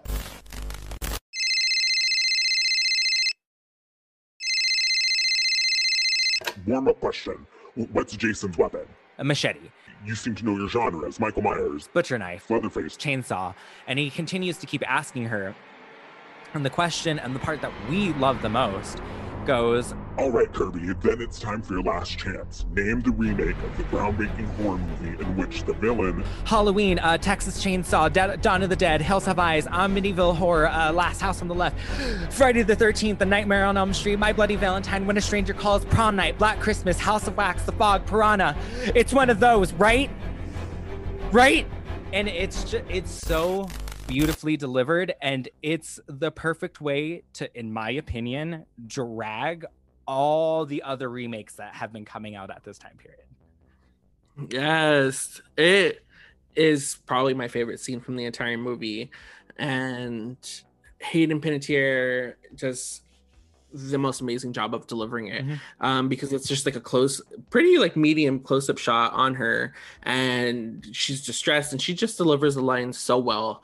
And her whole character arc was just amazing. Like essentially culminating in this scene. Please bring her back. I would love Hayden Panettiere back, but it's because unfortunately this is her demise. It's so shitty because you've been following her character, and she's one of easily the most likable character in this whole new cast. You love her, you want her to survive, and you think that she just fucking crushed it because that monologue is perfection. And we get a fake out, and she saves Charlie because Charlie's tied up. Fuck, man, she stabs her right good. She's untying him. He like pulls on a knife and like boom, right in the gut. And he's like, after 4 years, now you recognize me or whatever. And he gets out all his like pent up aggression, and it's almost like toxic. It's a little Very hard toxic to watch, in all honesty. It sucks. And he also gives her it's kind of disturbing. It's not as fast as it is in the movies. I know. It's almost over. Like, fuck, that sucks. And he It's leaves very her to die real on the though, ground. because they're both like these horror geeks. So when they're actually being killed or doing the murdering, it's like a weird alternate reality for them that they're actually living these horror movies. So I think that's why they threw in that line of, yeah, it's not as quick as it happens in the movies. I'm sorry this is taking so long. It's just one of those wonderful, like, yes, Scream references everything and it's aware of everything, but this is one of those little small observations that I feel like really just like gives it that extra edge, because it's disturbing, and it's a simple line, and it makes me feel so bad for Kirby. But it's revealed Charlie is the bad guy. Sydney tries to do her dash, but unfortunately she's stabbed again by another Ghostface. There's two. I would have never known. And it's revealed. Jill, were you gagged? I was gagged. And that's mostly because there were so many fucking red herrings and so many suspects. Like, it really could have been anybody. So the fact that it was Jill and it was somebody that the movie followed so closely, it was gagged. And her whole motive behind it was even more gag worthy. I really liked the route they went with it, and how Jill was like fame hungry and she wanted to be the new Sydney. Clap if you care. Clap if you care. I know it's an observation on social media and what this generation deems as important. It's just, I was gagged. I wasn't expecting her to be the bad guy. And you're right. The only reason is because they're throwing so many red herrings out there. You're like, I can't even remember who the fuck is left. So it's, for her motive to be that she wants to be fucking insta famous is disgusting, and I hate it, which just like adds to her character. I get it, whatevs. But she gives a wonderful monologue because Sydney's pressuring her, and she's like, even your friends? She's like, my friends? What world are you living in? I don't need friends. I need fans. It's so sick. Gross. And it was definitely a social commentary on like the booming social media apps that were booming at the time. And it is, and it's it's relevant. It works. I can absolutely see the stupid bullshit happening. It's for me, sometimes when I watch it, sometimes I feel like it's too forced. Like, we know what's up to date, you social media freaks. It's almost like dating your movie. Like, you won't this won't be relevant in like 2 years from now because technology is moving so quick. I know but she does give me one of my favorite lines of, what am I supposed to do? Go to college, grad school, work? Girl, I feel that. But imagine how tired we are. Imagine how tired we are of it. Jill and Charlie stabbing the shit out of Sydney, leaving her to die. We think she's dead. And double cross. The plot thickens. Oh, because they set up Trevor. I forgot. Yeah, I forget about Trevor. We forgot Trevor. Well, he's a forgettable character. He's so forgettable because they set him up as to be like the Fallout guy. They essentially set him up to be the dad from Scream 1. They're trying to make him be the Billy. Yeah. So they're trying to set up Trevor. They kill Trevor. She shoots him in the dick, which is pretty fucked up / poetic. Because she's not the girl you cheat on. So they kill Trevor. They're trying to set Trevor up to be the killer. And meanwhile, they're making Sydney watch all this. And then they start doing the Randy and Stu thing. Well, this is actually after they kill Sydney. So they think they kill Sydney. And then they start doing the Randy and Stu thing where they're beating each other up. Stabbing each other. But they learned from Randy and Stu, kill your girl first, then stab each other. Mm-hmm. So they think they kill Sydney. And then Jill turns on Charlie and ends up really killing him because there can only be one. There can be only one!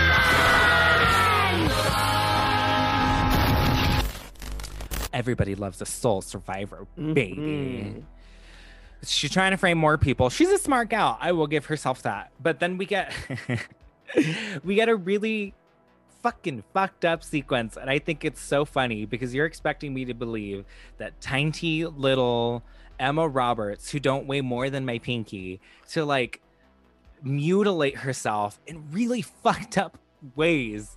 Come on, torture porn. Yeah, that was somewhat unbelievable. Plus, I don't know. I mean, granted, she's supposed to be like psychotic in the movie, but I don't know if I would have had the courage to like rip your hair out, rip my hair out, scratch my face, run into a knife, throw myself on a glass top table. I would be like, I would have been spending the whole night like building up the courage. No. Okay, I'm gonna do it now. No, wait.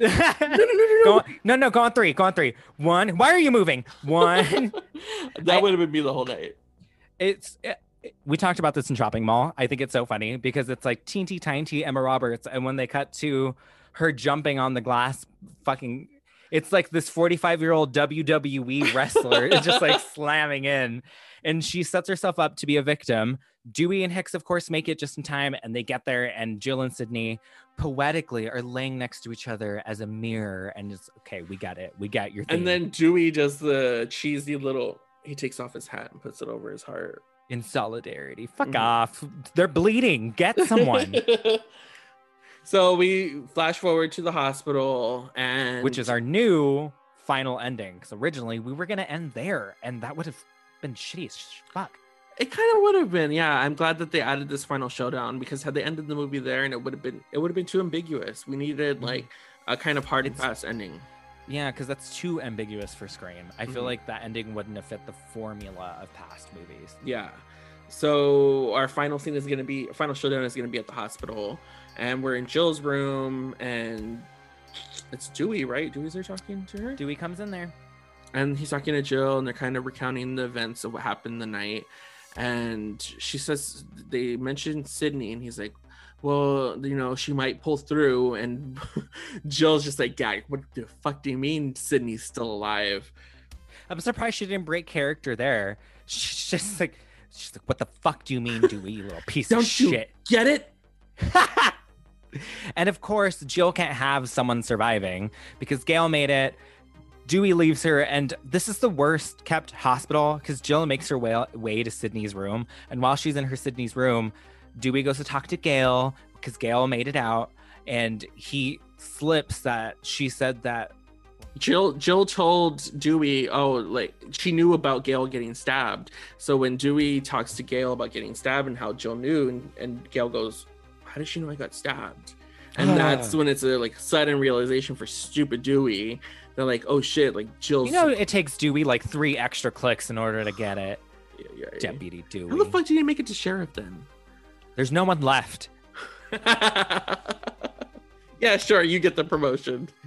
So Jill decides, I'm going to attack Sydney, and they have a pretty stellar showdown, even though I don't know how fucking Emma Roberts has enough strength to throw Neve Campbell into glass and shit because she's Michael fucking Myers. Not only that, she started the whole showdown by beating the shit out of Dewey with a metal, what are they called? Bedpan, thank you. And one, that is the dumbest way to go out. And Dewey always gets the shit end of the stick with the way he's taken down, just like in Scream, what is it, 3? 1, 2, 3. Every single one, true. He always gets the shittiest, dorkiest, like, takedowns. I love it. So he gets beaten to death with a bedpan.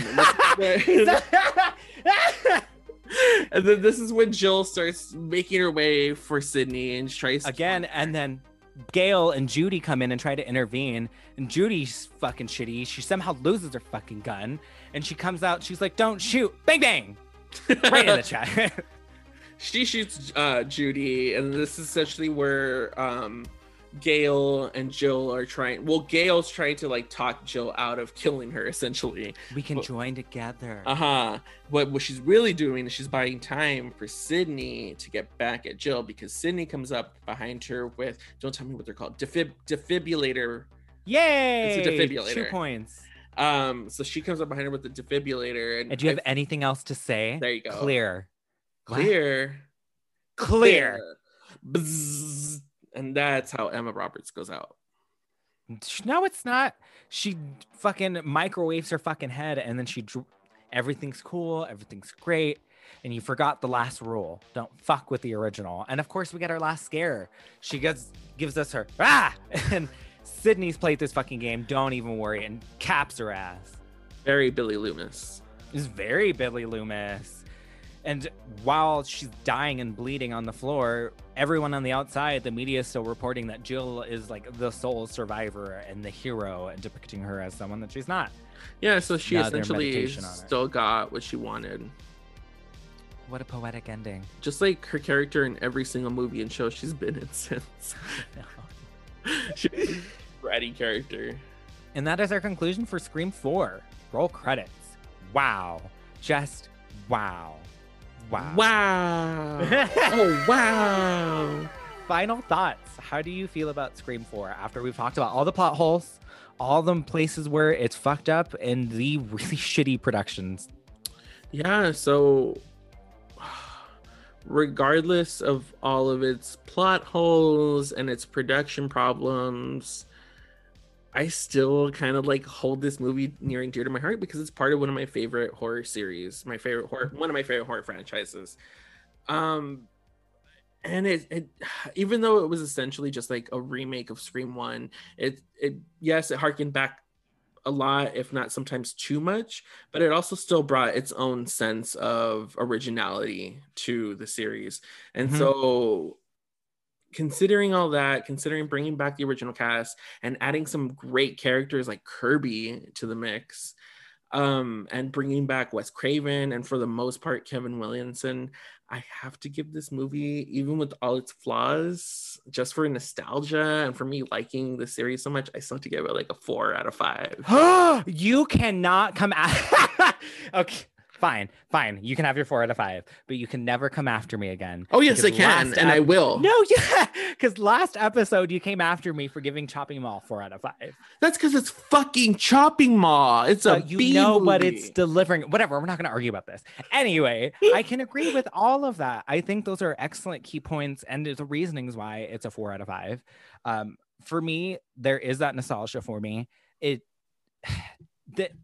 For me, I find it so funny when people are like, let's read into the Scream movies, because it's very blatant and in front of you.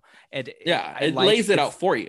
It really does. I like its dissection of horror at the time. It's very on the nose and it's very obvious, but I like that they're talking about it because that time period is it's so distinct in what it was portraying, and I really like that they decided, you know what, this is going to be our take on it. It holds a great place in my heart because it is Scream. I do love the new characters. I love that they brought everyone back.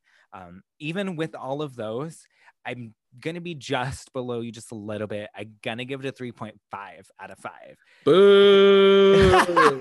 Because it's still great. It is still a fun movie. It still has great parts of it. There's a lot of it that needs work, but I can't give it a really high place because I think within the film canon, there's other movies that outweigh this for me. Oh, yeah. Don't get me wrong. Just because I gave this movie 4.5 doesn't mean that it's like on the same caliber as like Scream 1 or even 3 for that matter, because I love 3. We love 3 for very different reasons. Yeah. We love 3 for very different reasons. But I don't know. It holds a special place. And I'm excited to see. I'm apprehensive yet excited to see what they do with 5.